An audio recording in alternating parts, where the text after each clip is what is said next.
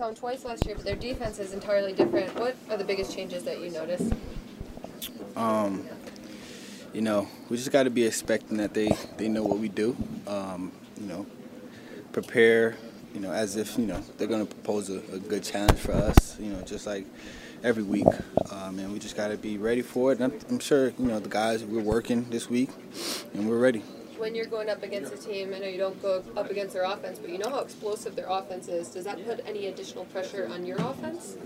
We always want to play complementary football, but we have, you know, we have no doubt in our defense. Those guys, you know, been playing great all year, and we just got faith that they're going to continue to do what they do. I was talking to Coach Fears a couple weeks ago. He just pointed out that trying to get you to go north-south a little bit more often. Has that been kind of a point of emphasis for you over the last couple weeks? That's always been a point of emphasis. North-south is the quickest way to the end zone. So, has there been anything that's changed about your mindset in order to do that a little bit more often?